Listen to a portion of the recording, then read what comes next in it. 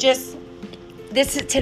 is May 22nd, 2020, and my daughter and Anna Martin woke up, and Mary says to me, go ahead and say what you said to me, baby. My contact hurts. And then I went to go fix my contact, and then I was like, it looks like another girl is in the mirror. Like, not another girl in the background. I meant like me, as in like I looked like another girl, like another person, like another. Okay, so that is a true story. She woke up and she said that at breakfast. She says, I didn't recognize myself basically in the mirror. And I said to her and Anna, I took them to 1 Corinthians 13 and 12. And it says here, for now we see only a reflection as in a mirror, and then we shall see face to face. Now I know in part, but then I shall know fully, even as I am fully known. And thank you, God, for your word. So I pray in this day, I thank you, Lord Jesus, that my daughter had a revelation this morning that she shared with me.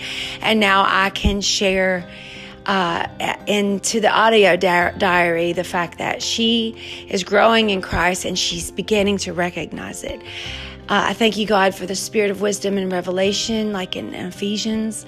And I thank you, Lord Jesus, I pray in more for her and Anna both to grow in Christ together and to be that, to be each accountable to each other and to lift each other and edify each other, build each other up, and do everything unto the Lord. Thank you for the spirit of revelation today, God, and that who she saw in the mirror, Lord, was you. And I thank you in Jesus' name. So I have it down now on audio diary that my daughter didn't recognize who she saw in the mirror. There was no unusual circumstances last night. I just know that we're doing Bible study every day. We're doing praise and worship every day and Proverbs, and she's growing in Christ. And I explained that to her. So when she came to me this morning and said, Mom, I looked in the mirror and it was a different me. And I said, baby, you are growing in Christ, and that's what that looks like. And I took her to 1 Corinthians 13 and 12. Let me read it again. For now we shall see a reflection as in a mirror. Then we shall see face to face. Now I know in part, then I shall know fully, even as I'm fully known. And then I took her and Anna to Colossians 2 and 2. And that said, and I read that to them. It says, my goal is that you may be encouraged in heart, united in love, so that you may have the full riches of complete understanding, in order that you may know the full mystery of God, namely Christ, in whom are hidden all the treasures of wisdom and knowledge.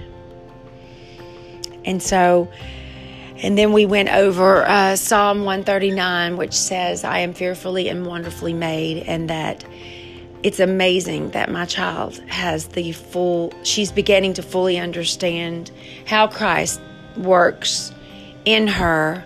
And today she truly saw a brand new person. And she even said, and I have it on a different recording because I record everything. She had it on a different recording, and she said, and I looked in the mirror and I liked what I saw.